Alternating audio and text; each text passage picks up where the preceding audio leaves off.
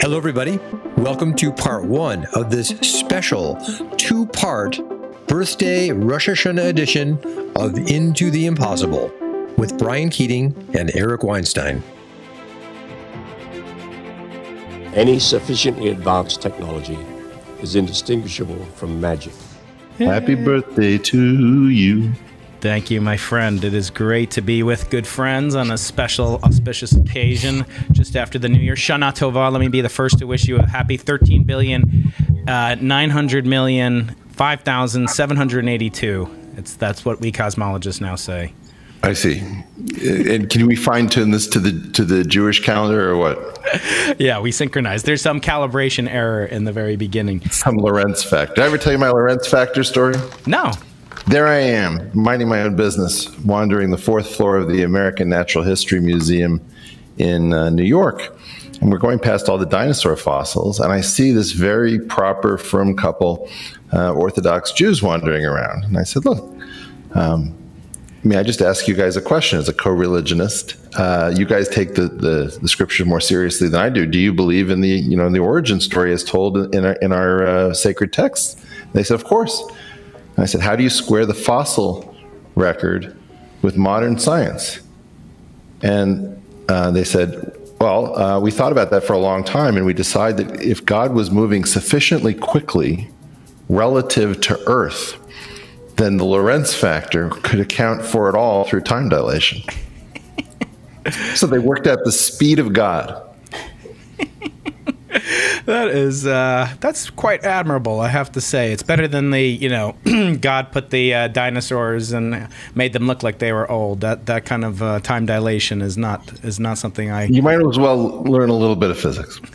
That's right. Although I did try to use once the red shift and blue shift effect for a radar gun with a police officer, and those were two pretty lonely nights in prison. And. It's funny. I use the radar gun example as an example of a covector, something that eats velocity vectors along a particular axis and spits out a number in a linear fashion. We don't think about what does a covector look like, but in some sense, a contravariant tensor, whatever you want to call it. Good example of that is a radar gun. Yes, and radar, of course, one of the two twin inventions of World War II that enabled the victorious Allied forces to win. And by my reckoning, Eric, and by some of your local tweets, recent tweets, that might have been one of the last things America really won. Maybe the space program. You can argue that was incredibly successful. I want to ask you, just yes or no, are you optimistic about the future? No. Okay. Do you think the next 50 years will look anything at all like the preceding 50 years of life of myself on this planet? Not a chance. And I couple those two things, the pessimism or lack of optimism, to be accurate. And No, it's not lack of optimism. You're asking me about relative probabilities. And I do believe that most branches of the decision tree are pretty sour at the moment. Mm-hmm. That is not to say that we don't have remarkable possibilities, but I don't see anyone in a class of people who can move the dial procedurally interested in any of the ideas that come from people who might be able to really contribute something new. So I see that in general, the people who are sitting in the chairs that can get things done or who can command those resources are very much trying to make sure that they're on the part of the Titanic that goes down last. But they don't seem to be interested in trying to get off. So It's so amazing because, today my in-laws called me and wished me a very happy California admission day. Today was September 9th is the day that California, our great state, was admitted to the Union. And I used to look at California when I was a wee lad and think, I'll never be lucky enough to live there, and I'll never be have the good fortune to live there. You've lived here for a good deal of your life. How do you think the local factors are affecting your, kind of forecast or your optimism/pessimism relativity factor? Oh, I don't think it's local at all. I mean, we've got a global pandemic. We used to have a lot of really evil leaders that were really talented. Mm-hmm. And maybe you could even argue that we have fewer evil leaders but they're much, much less talented as well. Now, in the case of a talented super evil leader, you don't want the person accomplishing their evil deeds efficiently. But it is insane to me that we have been breaking these conventions that are part of our culture when we're the thermonuclear stewards of the planet for the most part. I just don't understand us. Look, Brian, you're catching me in a bad moment because it is your 50th birthday and I want to be joyous and positive, but you're asking questions about a world that makes absolutely no sense. And by the way, I would say that when I started making these style points,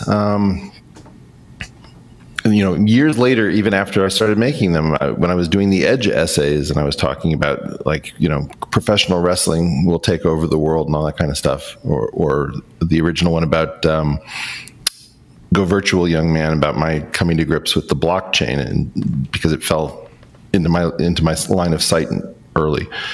Those pessimistic predictions, in some sense, that we had to depart the planet for the electron layer and that everything was going to become fake, I don't think that's that surprising anymore. Mm-hmm. I mean, the number of articles that I've read that have figured out that everything is professional wrestling, unaware that there's any prehistory of this concept.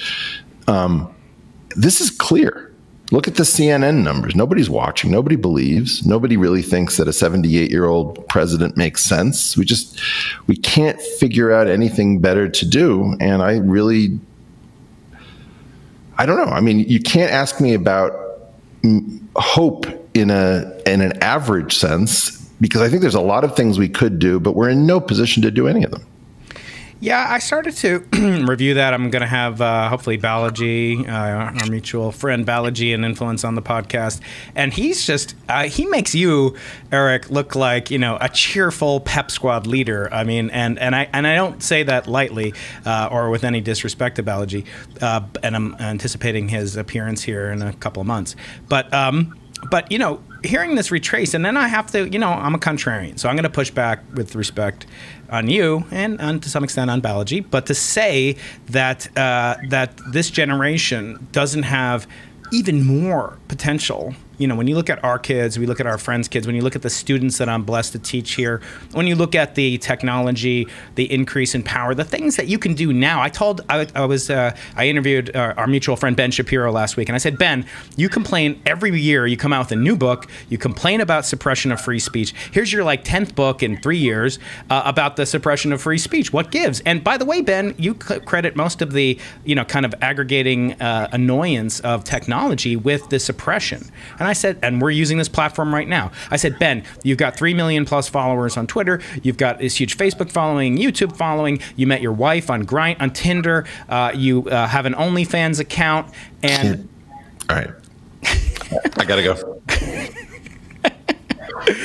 And he had to admit that this was true. That technology, we have the power in this little app, in this phone that you and I are tweeting and twittering, whatever we're doing. I don't know. This is my second Twitter space ever. But anyway, Eric, we have more power than the kings and queens of Queens, of New York, of the ancient world. How can you be pessimistic? This is the greatest time in human history, and we live in the greatest country in human history. Why be pessimistic? This is the weirdest thing. Hang on a second, Brian. Could you just open your mouth? Steven Pinker, are you in there? He's coming back on. No, don't worry. Well, but this is Pinker's bizarre. I don't expect physicists to neglect a potential term, right? So, famously, ballistic pendulum, you shoot a bullet into a wooden block on a string. Block absorbs the bullet and swings up, and in fact, comes to rest. So where did all the energy go? Everything is at rest temporarily. Mm-hmm. And the answer is, well, you converted kinetic into potential. Mm-hmm. So that's what we did. We converted our problems into potential problems of catastrophic proportions. Mm-hmm. And of course, if you throw out potential terms, you can get away with all sorts of things. You can get free energy because, hey, you don't have a conservation law. You can get something for nothing. Your chicks for free. That kind of thing. Doesn't really appeal to me because it's just a very simple sleight of hand. I don't even know why we discuss such things. Well, furthermore, wait, let me just push back a little bit. That power, I think you should have Jeffrey Toobin on your podcast and ask what does it mean that you can broadcast everywhere to the world, and that you can meet from people? I actually asked him, Eric, and he said he doesn't have enough time on his hands. Come on, that's a quality joke. Give it to me, brother. Come on. No, I don't like it. It's mean. I don't. I'm bringing it up because I think that in some sense, actually, it's one of the things. I think I'm sick of mean. Mm-hmm. Occasionally, I don't mind a zinger if somebody really, really deserves it. But the fact is that the reason everybody jokes about Jeffrey Toobin is everyone knows the danger of having microphones and video cameras and suffused through your lives that you don't control and don't understand at all times, broadcasting to God knows whom. Controlled by large companies. Let me get to your basic point. Yeah, there's a lot to be thankful for. It's been very, very peaceful. But, many tekolu farsi. The key point is that Daniel 5:25 is relevant, and the writing is on the wall. It just hasn't. It's not evenly distributed in terms of how to understand it. How much of the die was cast in the year of my birth? I mean, the most monumental things that I'm aware of in 1971 involved something really prosaic and not really known by too many people, and that was the final decoupling of the dollar from the gold standard in August 15, 1971. I don't remember that, but that takes 2 years actually to fully unwind until 1973. So you got to be very careful because the Bitcoin community has monopolized the discontinuity. And I really think that Tyler Cowen is probably the tireless force that made more people aware of this. It was sort of a cult curiosity that 1970, I used to use 73, and then this website appeared called WTF, happened in 1971.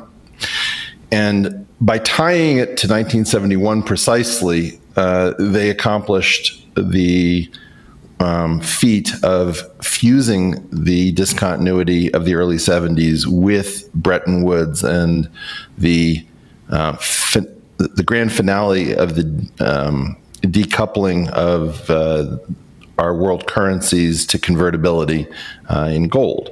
Now, I'm irritated by that because it's not their property, and it really has, I think, to do with things that happened upstream from policy. So I really believe that if you look at all of these crazy graphs, Tyler was right to focus us. There were other people who were part of this cult, and I tie it probably to science. That science is upstream of technology, technology is upstream of innovation, and therefore the economy. And I believe it was the fact that science stopped providing the seed corn for this whole growth regime that sort of sowed the seeds of our own destruction, because the key feature that the U.S. that wasn't understood as an Achilles heel is that it's a very complicated, counterintuitive, enlightenment-based culture. And it has to pay a dividend to keep people interested.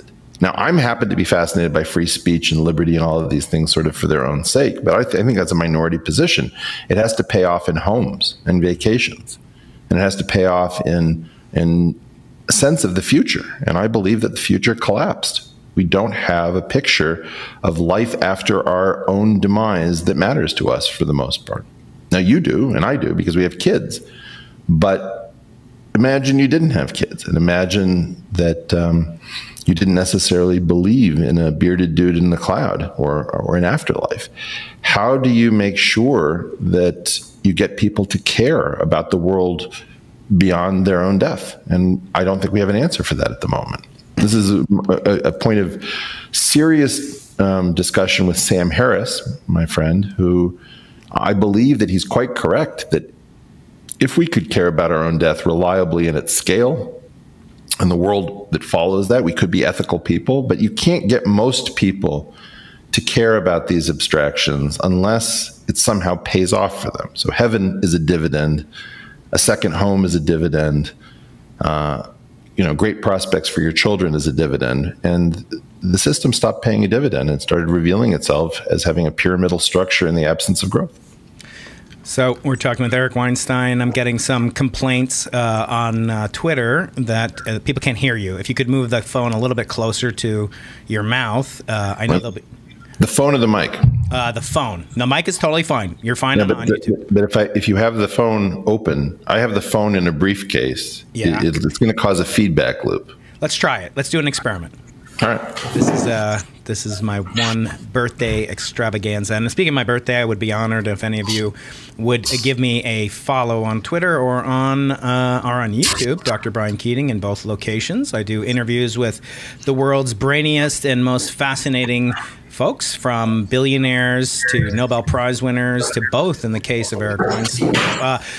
But later on today, we have Eric's friend Julian Barbour on the podcast talking about his provocative... I do not know Julian Barbour. Well, he knows you, and that's all that matters. And I know of his work. And yes. Appreciate it. So the Janus point will be discussed later on at noon Pacific, 3 p.m. Eastern. So I do hope you'll tune into YouTube for that. Dr. Brian Keating on every platform that is available. So it's natural to look back, and that's fitting for this term, the Janus point, when you look back and you look forward at the same time, like the Roman god of... Do you know what Janus was the god of, Eric?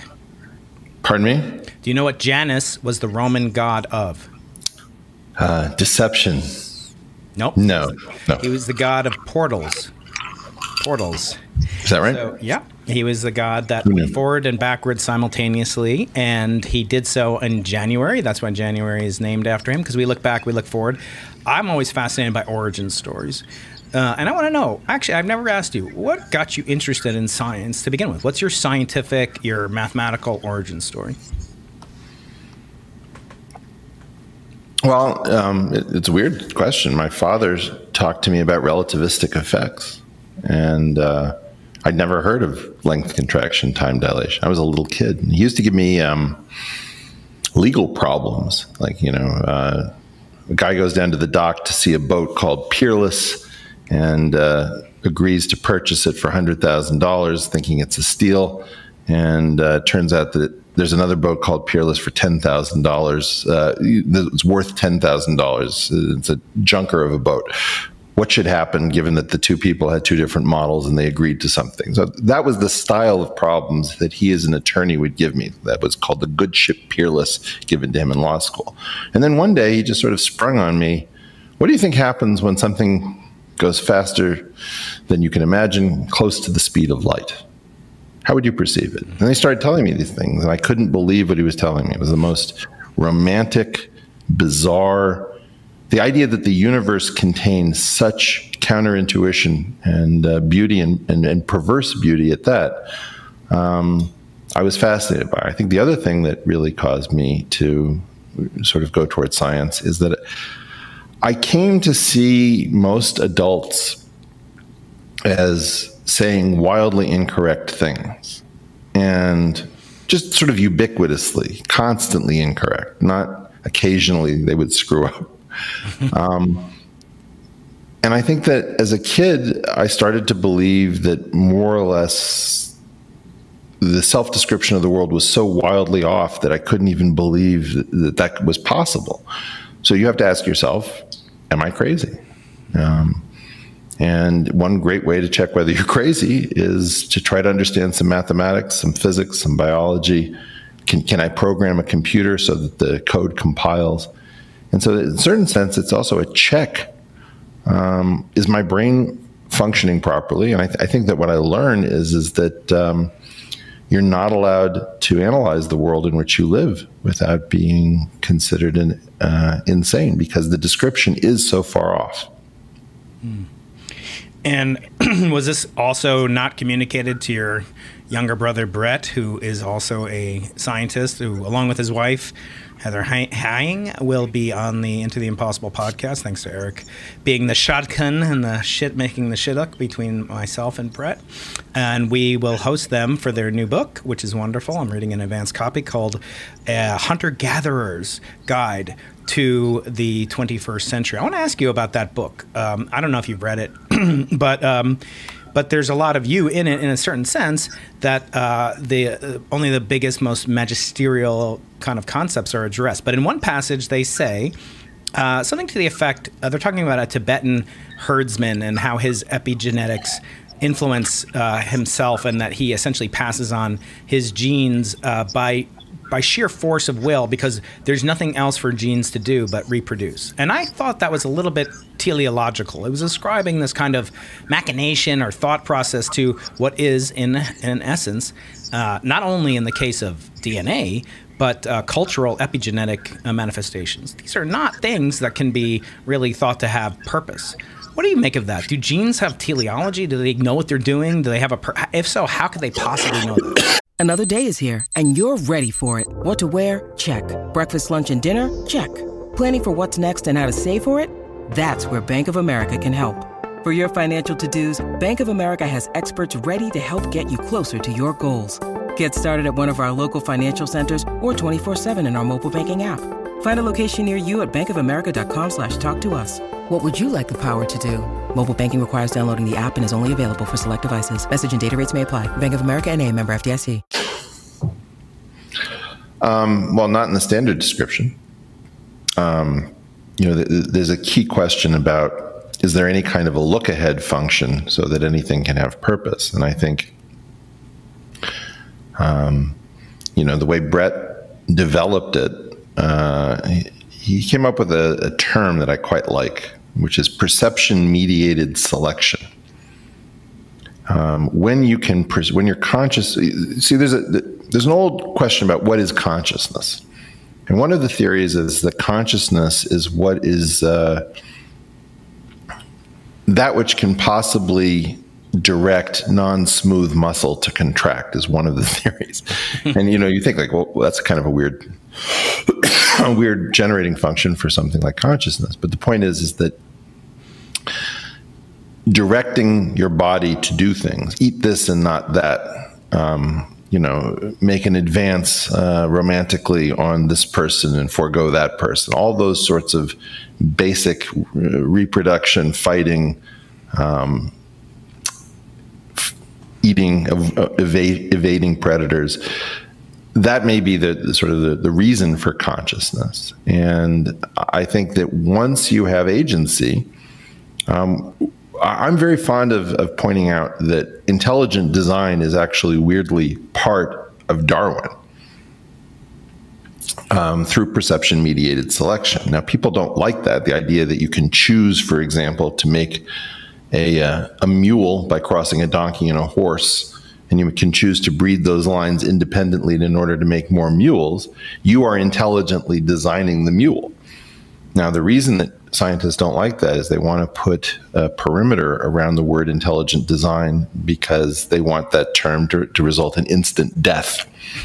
Now, I don't believe that Jesus belongs in discussions of selection, and I don't like the religious explanations, the young earth stuff. But there are also a lot of scientists, incidentally, who are religiously motivated to try to figure out selection paradigms and Darwinian paradigms to make them work, because they don't feel that the current understanding of selection, particularly the neo-Darwinian sort of synthesis, is valid. And this issue about how purpose arises, now I take an atheist scientific perspective, which is that purpose grew up in our consciousness, or to some extent in our subconsciousness, as an aid to fitness. So the idea is that which aids in fitness is retained on average. That's how I think it goes. But somebody else might say, you're just ignoring how miraculous life is, and the fact that it occurred here may be a sign of purpose.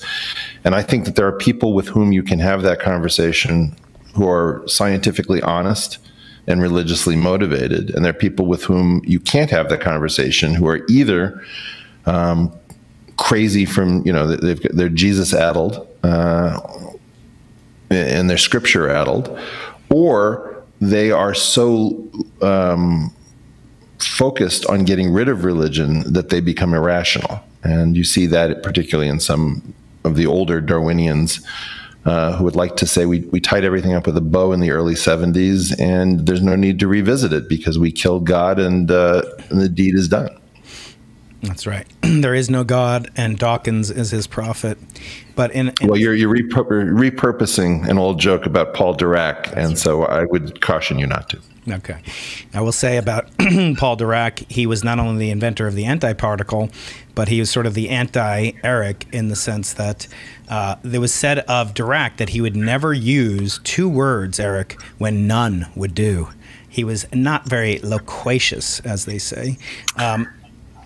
Go ahead. You're going to rise to Well, Paul's, first of all, I mean, the closest analog to Paul Dirac, if we're going to do physics history, as you well know, was it Oppenheimer's letter of recommendation who said Feynman was a second Dirac, but this time human? The important aspect of Paul Dirac is not the quirks of his personality, and I do think that Graham Farmello did a wonderful job raising the issue of autism and neurodivergence in the case of Paul Dirac. But Paul Dirac said quite a lot for a guy who was supposed to be silent. And in particular, I think he is the most courageous in that he and Einstein and Yang were all willing to chip away at the fairy tale we tell about the scientific method. And Dirac's, in particular, his 1963 Scientific American article points out that a kind of naturality, which often gets called beauty, which is confused, and I think, by the string theorists, and Sabine Hassenfelder has gone into this at great length. But Dirac's concept of beauty, different from the string theory concept of beauty, is one of robust intellectual coherence, and that we should privilege systems that have robust intellectual coherence because the agreement with experiment is highly dependent upon the instantiation of an abstract idea. So if you choose a slightly different instantiation, you may show zero agreement with experiment, even though the basic idea is right. And I would say that I am not the anti-Dirac by any means, nor was Feynman. He was a pro-Diracist, and I'm a pro-Diracist, and I think that the superficial aspects of personality are orders of magnitude less interesting. Yeah, and when I think about these notions, as we were talking about origins of life and of consciousness just a minute ago, I couldn't help but think of my friend Stephen Meyer, who wrote a book, The God Hypothesis, and how it dovetails with something you said over a year ago now, I think, on the portal. And you're talking about Schrödinger states in society, in culture. You're talking about the reason that we fight about things like abortion, which is in the news, or ending military conflict, or Second Amendment, etc., is because we can't really handle the quantum superposition needed to have subtle, distinct, nuanced discussions. And I was thinking about that in the context of origin of life, because it is true that there is no explanation in any cosmological sense of the low entropy state of the origin of the universe. There's no code or something that traces itself to a low entropy state, which is not in some level organized by some mind, as Stephen points out. And that's not proof of God. You know, as I've told you in the past, my problem with origin of God, origin of life, and all these things is that it always will, at some point, have to agitate for a personal God. But in the context of things like these superposition states, another one that you and I have talked about a lot is the existence of aliens and unidentified aerial phenomena, where it's not clear that one side has the monopoly on correctness. And I wonder, how many of these Schrödinger states can a society handle? We've got to cut it out. This is getting absolutely absurd. I mean, let me go back to my own. I don't know why I have an interpretation of quantum mechanics that I don't know who to reference it to, but I don't know who other than me says it this way. The weird thing about quantum mechanics is that, or quantum theory more generally, is that you get to ask bad questions of a system, and the system responds by giving you answers when it really shouldn't. And that's a puzzle to me, where if you say of a state, are we in a situation where we need freedom or we need safety? When you're talking about the coronavirus. Clearly, we both want freedom and safety, and we want to somehow balance them in a free society. to say you will only accept one or the other is madness. And that's what a quantum question is. It's where you're asking a superposition. Well, which are you? You know, are you Catholic or Protestant? Are you pro-Soviet or against the Soviets? There's no idea of anyone saying, I actually really appreciate, some aspect of the Soviet Union and I really detest others. So this all or nothing thinking is sort of asking inappropriate questions of superposition states. Mm-hmm. And that's what quantum theory does. It gives you artificial answers at random, whereas classical theory tells you you're asking a terrible question. Now, questions are called observables, answers are called eigenvalues, and the answers that are on the multiple choice portion of the exam are called eigenstates. And you ask a question where the answer isn't any one of the multiple choice answers. It's some combination of them, and that's not something you can opt for. So I think that in a weird way, there is a parallel in our society where we're not allowed to ask good questions that speak to quantum superpositions, at least their analog in questions of policy. Where do you see us going now? Let's get controversial. With science, with the role of science as the replacement for religion, for gods, for deities, where do you see us going where science is sort of being politicized? Not sort of, let me just be bold and say it. Science is being politicized. It's being used as a cudgel. And I wonder, how, if we rely on science, Carl Sagan used to say, here, I'm going to bring in my finger puppet. It's my birthday. I can use as many damn finger puppets as I want. Okay, there's my finger puppet, man. I'm going to give you the finger. Carl Sagan used to say it's a real tragedy when a society has unbridled technology and no understanding how it works. And but I think now we have kind of almost we have worship of science, we have integrated science completely, technology, and we're sort of worshiping science. And so where do you see that going? Is that the reason for pessimism about the next 50 years when we turn 100? I don't even know how to answer this question. Nobody's really. Well, first of all, science isn't in one state. And I would like to bring this sort of to the 1971 through 73 issue that you used to sort of launch this episode. Biology has a million things to do because the phylogenetic tree fanned out in all different directions. And so, if you understand something in fruit flies, do you understand it in zebrafish? Do you understand the same thing in C. elegans, the nematode, or in Mus spiritus or something? You can ask the same question a bunch of different times, and there's no shortage of systems. So we're nowhere close to exhausting biology. Mm-hmm. Is it as exciting as the 10 years between the discovery of the double helix for DNA and its understanding as the genetic code by Marshall Nierenberg a decade later? I don't know. You can figure that out for yourself. Is it as exciting as the operon, the pajama experiments? I don't think so, but you can make a good case that things are plenty interesting, and I wouldn't disagree with that. Math has been proceeding apace. There have been lots of great things that have happened. What the heck happened to physics is the really interesting question, because its behavior was very different. The youngest person, I think, to really contribute to the Standard Model turned 70 this year. So there are no young women or men who've contributed to the Standard Model under the age of 70.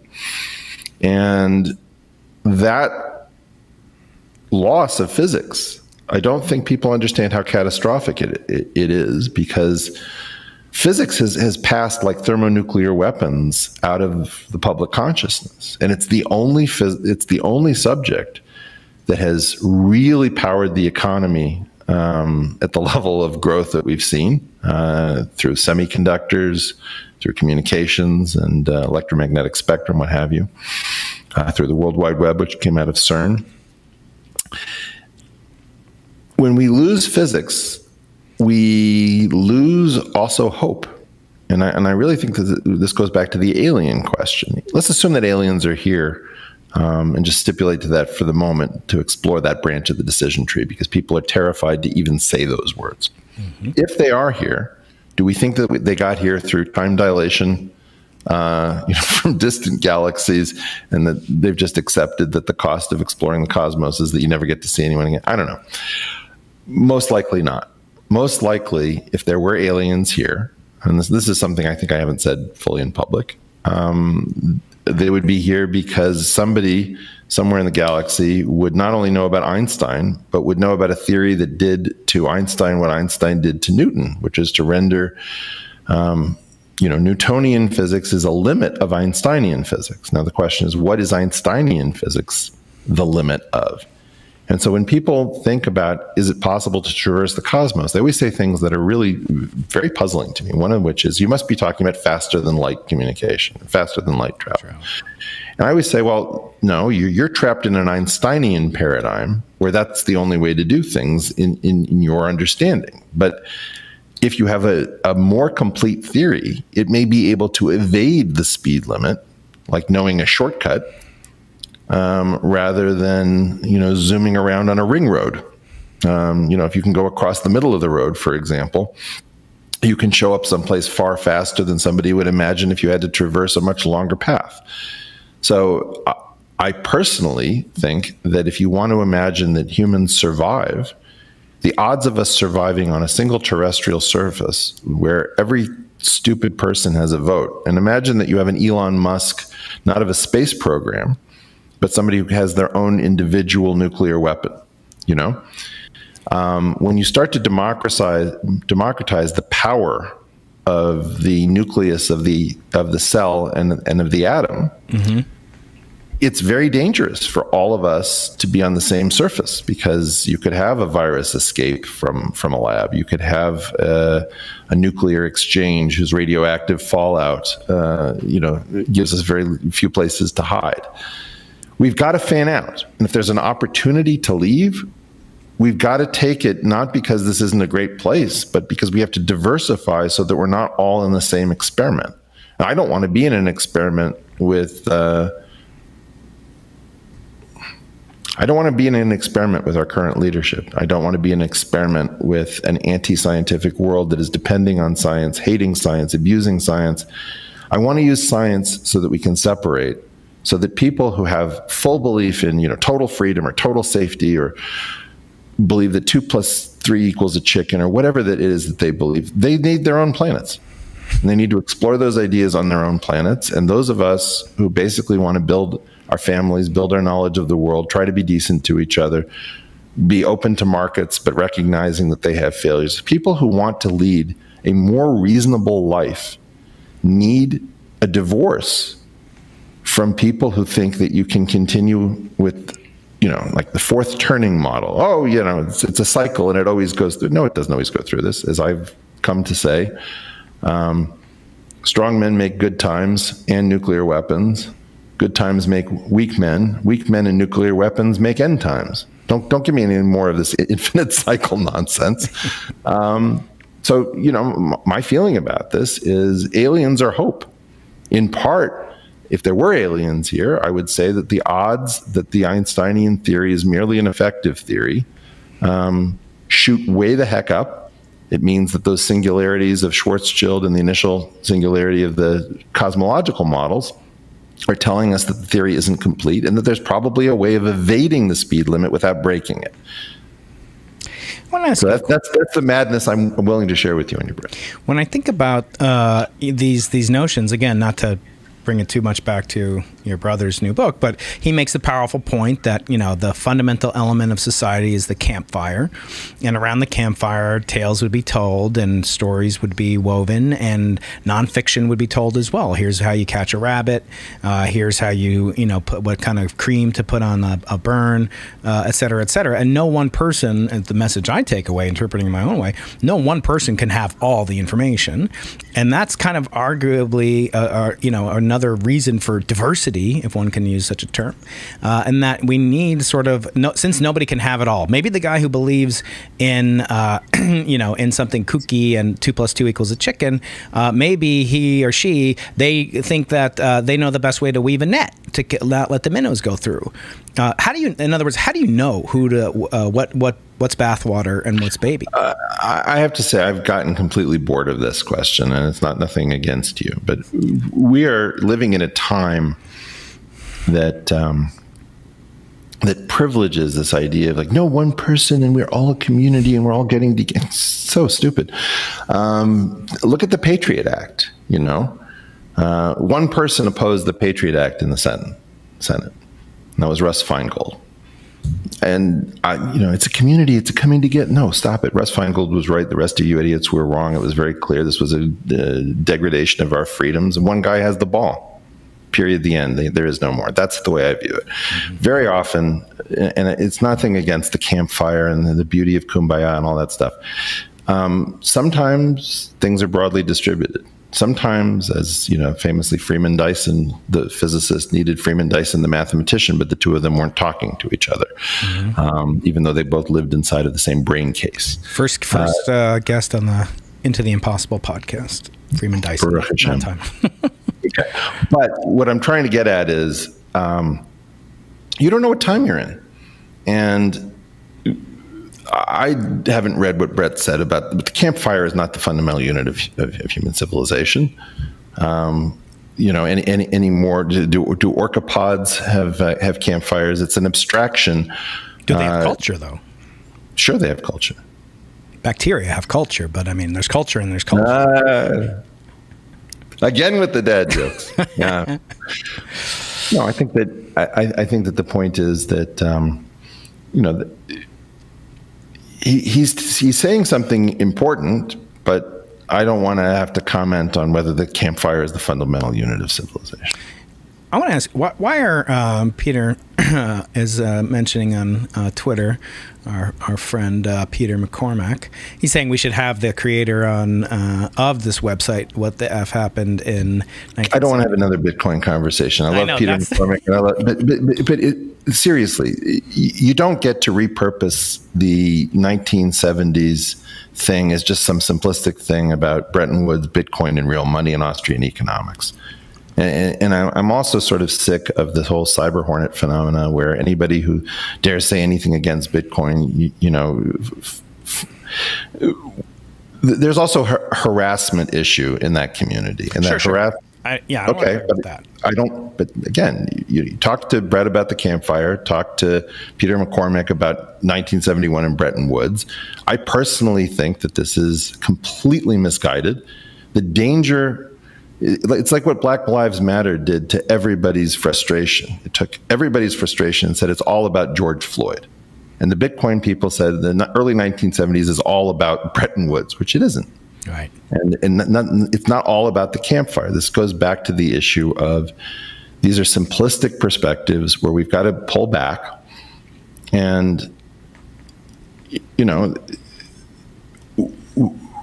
physics needs to restart our economy and get us off the planet. And all these ideas that we're going to become wise or our money is going to solve everything. Bitcoin fixes this, Bitcoin fixes everything. No, we need to separate. We need distance from each other. Some of us are so dangerously confused. And think about somebody who, like, for example, doesn't accept physics and doesn't accept the law of the excluded middle because they came through some critical theory department that tells you everything is relative. That person is broadcasting their message through code that they do not understand and could not actually do themselves using their theories, using zeros, ones, the electromagnetic spectrum, engineering talents, all sorts of things that they reject. And then we build this entire thing for them to broadcast, hey, that's just your opinion, man. It's just like, you need your own planet. You get a planet, and you get a planet, and you get a planet, and I don't want to be on any of your planets. I want to be on planets with sensible people. One of my kids likes to play a game called Solar Smash, where you literally nuke different planets with high-powered lasers from some vantage point in space. Why are so many economics professors poor?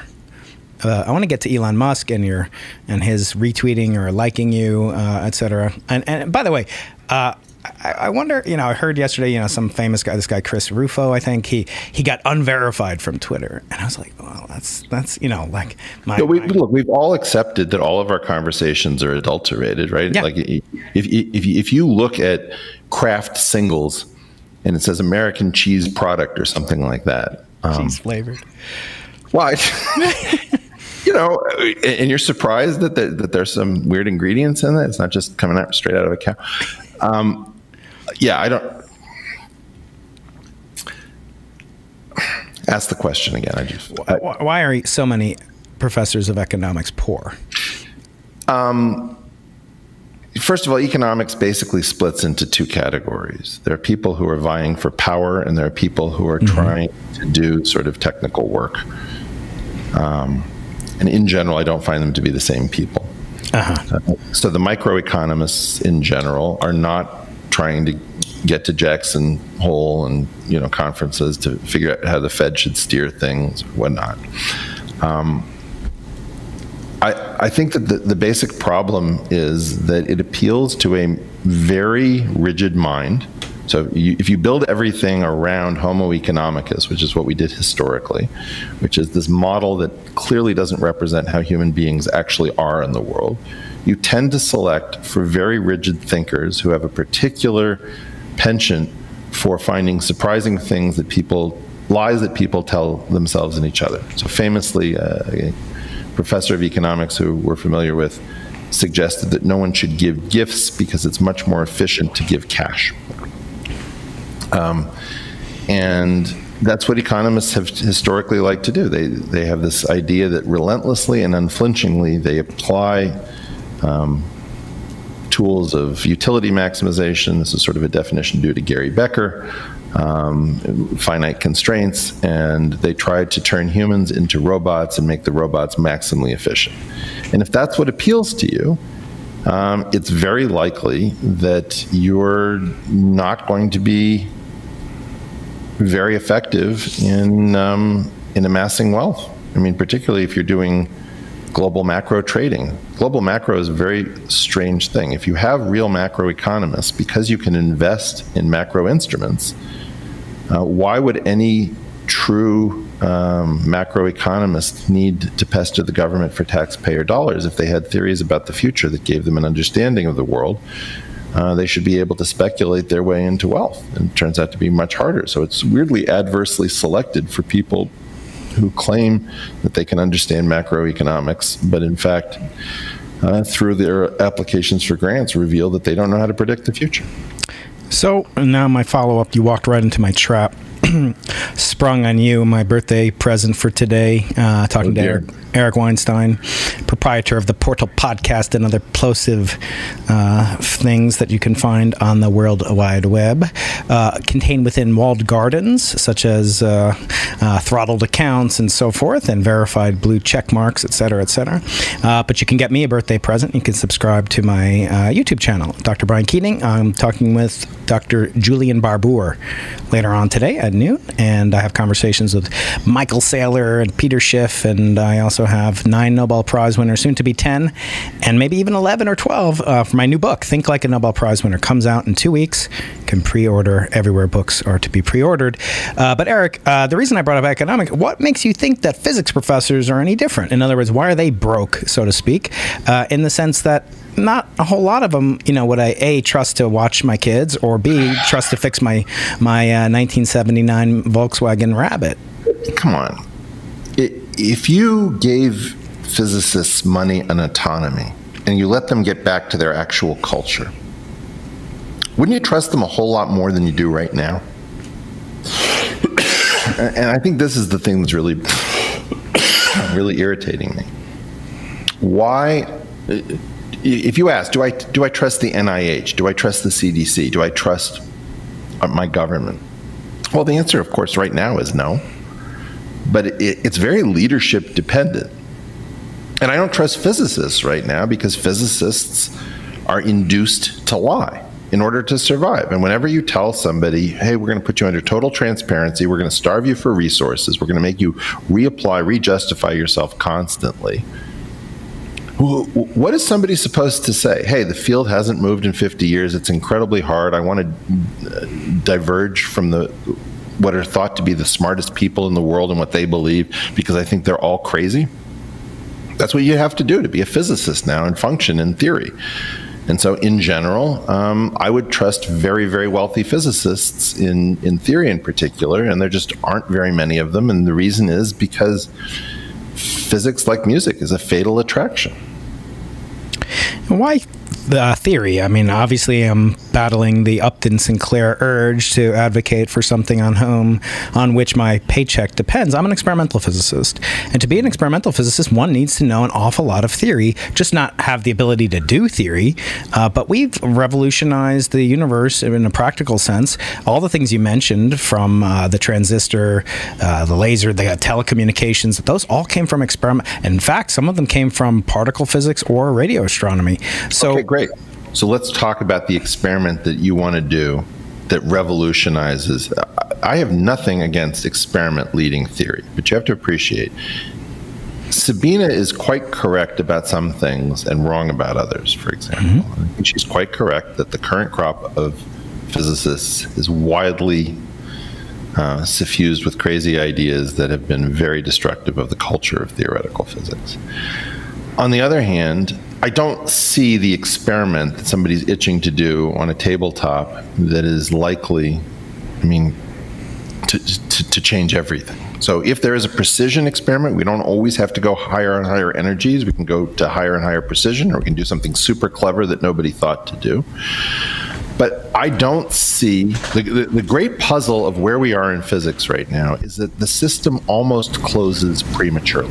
Mm-hmm. Right? And so with the Higgs field, but for dark energy and dark matter, you could make an argument, maybe this is all there is. Maybe there isn't anything more than 3 generations of fermions and a bunch of bosons, and it's kind of a mess, and it's kind of beautiful, and that's what it is, and why do you think there's more to be had? That is the great danger about what befell us. And to be blunt, I don't think you guys have the money, the skills, the energy levels, or the precision, or the idea about what experiment to do, unless, like, let's say this muon anomaly turns out to be right, or something like it, to lead us out of this valley. And in particular, I'm not scared by experimentalists trying to do theory as well. I would like to see more unified minds that aren't either soldering something in a tunnel in Switzerland, or at a whiteboard. I'd like to see somebody who's doing both. But I think it's a little bit oversimplified. I mean, again, all the things you're talking about, getting off the planet, Wernher von Braun didn't look into the rocket equation and Newton, and let me devise, or Goddard, 30 years earlier. These are tinkerers, these are innovators, these are inventors, these are explorers and experiment. And I know you didn't come to, have a battle royale about the, Coke versus Pepsi, experiment versus theory. I think a healthy environment has both. And some of the best physicists you've already mentioned. We all agree on that. That's not what we're disputing. What I'm trying to say is much more repugnant and horrible and awful than that, which is, where are we going to find the Feynmans, the Dirac's, the Einsteins, and the Yangs? And okay, you have great experimentalists, but the power of the human mind to think this thing through with nothing more than a whiteboard, it's incredibly unfortunate that we have a group of graying physicists, look, under 70, nobody's made contact from fundamental theory with experiment, essentially. That's an insane situation. So it's very hard for me to continue to point and say, hey, the system really works. But you know what? The system really works. The problem is the transparency. Nobody wants to say this. Who's got a slush fund? We need slush funds where you can just dip into a drawer and say, yeah, I'm paying you for 3 years. Well, why should Elon do that, or Jim Simons? Why shouldn't it be the government? Why don't we have, more agitation on behalf of the lipstick equivalent of our budget going to NASA, and, how many dancing videos on TikTok can one have? So, sorry, I'm not sure what the question. Should our government be doing it? So I think the government's the only. Jim Simons and Elon? Yeah, of course. You're saying where there is no, man, step in. No, and the government is in a contract that it's welching on, right? And the idea that it is not a signed contract where we didn't go to a lawyer and say, hey, I love you so much, let's get a lawyer and paper the prenup so that we can get it on. This is craziness. We had an agreement. The government welched. And we're not allowed to patent things. Like, for example, I thought about the fact that many of my academic colleagues think nothing of the idea that they should be able to put anybody's name on whatever it is that they So you do the work, somebody else's name, hey, it's just the Matthew effect, it's just the Matilda effect, it's nothing personal. Oh, nobody, you can't work on your own theory. Well, science progresses funeral by funeral. We've got all of these ways of excusing the fact that the system fell apart. We call it the Matthew effect, the Matilda effect, and funeral by funeral, for example. We discourage people at every possible stage. Extraordinary claims require extraordinary proof. Correlation does not imply causation.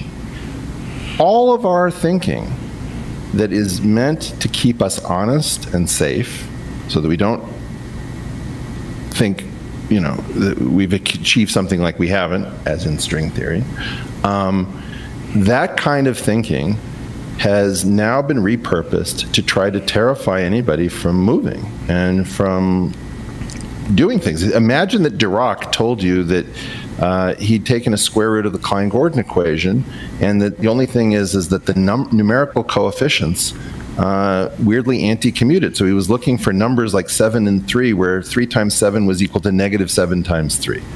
And you'd say, well, that's stupid. Right? But then you don't realize, they're matrices, not numbers. And in 2 years or 3 months or 4 hours, he's going to realize it's matrices. Well, now what we're doing is we're shutting everyone down. We're making everybody talk about their work. We're taking people's names off of their own work, handing it to somebody else. We're making them apply for grants repeatedly. We're scrutinizing each other's stuff. It's just so dumb. We need a culture where we're in control of our own ship and everyone else can get the hell out.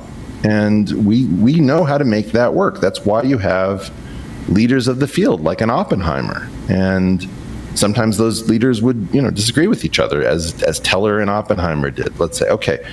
But effectively, we need the bureaucrats the hell out of our subject. We need the educators out of our subjects. We need lower level people who tend to think about everything in cut and dry terms out of the subjects. We need to reinvigorate these subjects with imagination, with resources.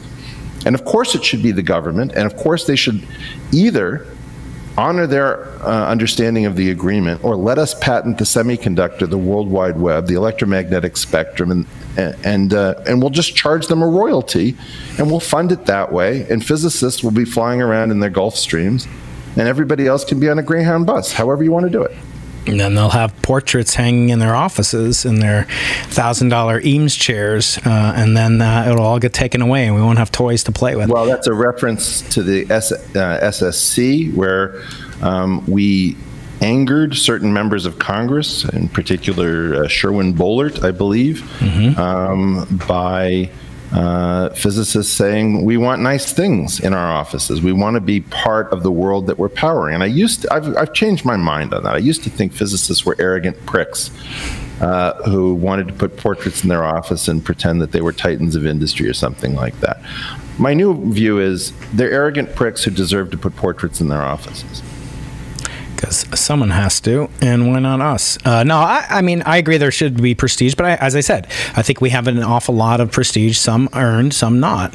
And I think that, there is sort of an overestimate, in your opinion, of, what both on the negative and on the positive, how dire the situation. I think we have incredibly inventive young physicists in both theory and experiment. And I think there is certainly a lack of funding and resources. But then again, you get people like your friend Elon. I know he's not your friend, but you did tweet with him. Never spoken with. I'm sure you could arrange that in about 20 minutes. But I don't think so. I think he may want to avoid it, and I want to be sure that if he wants to, there's no reason to avoid it, right? Like, he's a physics guy. Yeah. He wants to get off this planet. Went to your alma mater. Pardon me? He was a physicist at your alma mater. True. But my point is, for whatever reason, He knows I'm out here. He's liked my tweets. We've interacted slightly on Twitter. People don't understand that when somebody doesn't want to do something, you don't know why he doesn't want to do something. I don't want to put him in a bad spot. Of course. Do I disagree with the way in which he's allocated his portfolio of options on how to get off the planet? I don't understand it. I really, nothing confuses me more than why Elon hasn't bet on physics and why he's betting on rockets. On the other hand, what do I know? I mean, maybe it's an arrangement with the government that I can't see. Maybe it's this, maybe it's that. Maybe he doesn't want to talk for a good reason. I'm not going to have a nonsense conversation with him where I just talk about rockets and Occupy Mars. If I talk to him, I would want to talk to him, and it could be privately, about tell me how you see. I want to listen more than I want to speak. How do you see the crisis in theoretical physics, and why are you so unmotivated to get involved with it? I mean, you saw what happened just over the summer with people claiming that perhaps the aliens visiting us are just bored billionaires from another spacefaring civilization. Brian, I can't take these conversations anymore. This is just, it's like we've learned. I think it was around the time I saw people saying number go up, or orange man bad, right? Or but those mean tweets. It's like, this is not. I don't even understand what kind of. No, I'm just saying, where is the upside for him? He's got, people criticizing him, Bernie Sanders, Robert Reich, my colleague up at UC Berkeley. His wealth increased. By the way, how can an economist, a professor of economics who was like with their treasury secretaries, how can he know that he didn't get like $6 billion worth of cash, because Tesla went up? It's the stock went up, or Bezos. They're the vilification of these people who are putting it all, betting. Maybe they're doing it your way. But why are you and I discussing Robert Reich? I just don't understand this. Like, okay, some old guy from the Clinton administration, who the hell cares? And, the thing, Glenn Greenwald was just talking about CNN's numbers have plummeted. There's some point at which we just have to say, why do we even talk to the people who constantly are jealous? Why do we talk to the people who are maximally confused? Okay, so we can find some professor somewhere who tells us that the rules of arithmetic are the product of Scottish imperialism, whatever. That person needs their own room, their own conference. They need to just go away from people who are trying to get work done. And we can't keep wasting our time because Robert Reich is confused about the money supply and how stock markets fluctuate. Is he there when he says, wow, I hope you guys are having a better day than Elon. He lost $4 billion today. Okay. Right. Well, yes, the stock is swinging around. But look at monetary aggregates M1 through M3. When you print more dollars, when you create more money, every equity is priced as an exchange rate, right? It's an exchange between the equity and the fiat currency that functions as the numeraire, the unit of account. So if you print a ton of money, what are you doing to that exchange rate? You're devaluing and diluting the holders of the dollar, and you're privileging those who hold equities. And this is what the Bitcoin people get right, which is, hey, it's a bet against the competency of our system. We bet that the Federal Reserve and central bankers are going to have to print their way out of a system that makes no sense. And when they do, we're going to have a token that we don't see as being printable easily. So there'll be 21 million tokens in all, and we'll just count on the fact that you have to print in order to lie. And that's what we're doing. So, yes, but I don't want to talk. Here's the thing, Brian. I want to spend our time differently. So we're both over 50. Let's try not to have the crazy people drive our conversation, the bitter people, the unethical people. We need to actually drive our own conversations, and we need to stop talking to them. Thanks for listening to part 1 of this special Rosh Hashanah birthday deep dive edition of Into the Impossible with Brian Keating and Eric Weinstein. Part 2 gets even better. Send Brian a birthday present by going to briankeating.com and subscribing to his mailing list.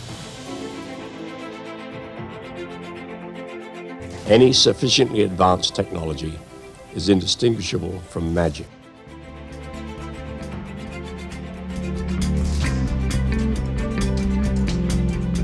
Please support the show by rating, commenting, sharing, and leaving reviews.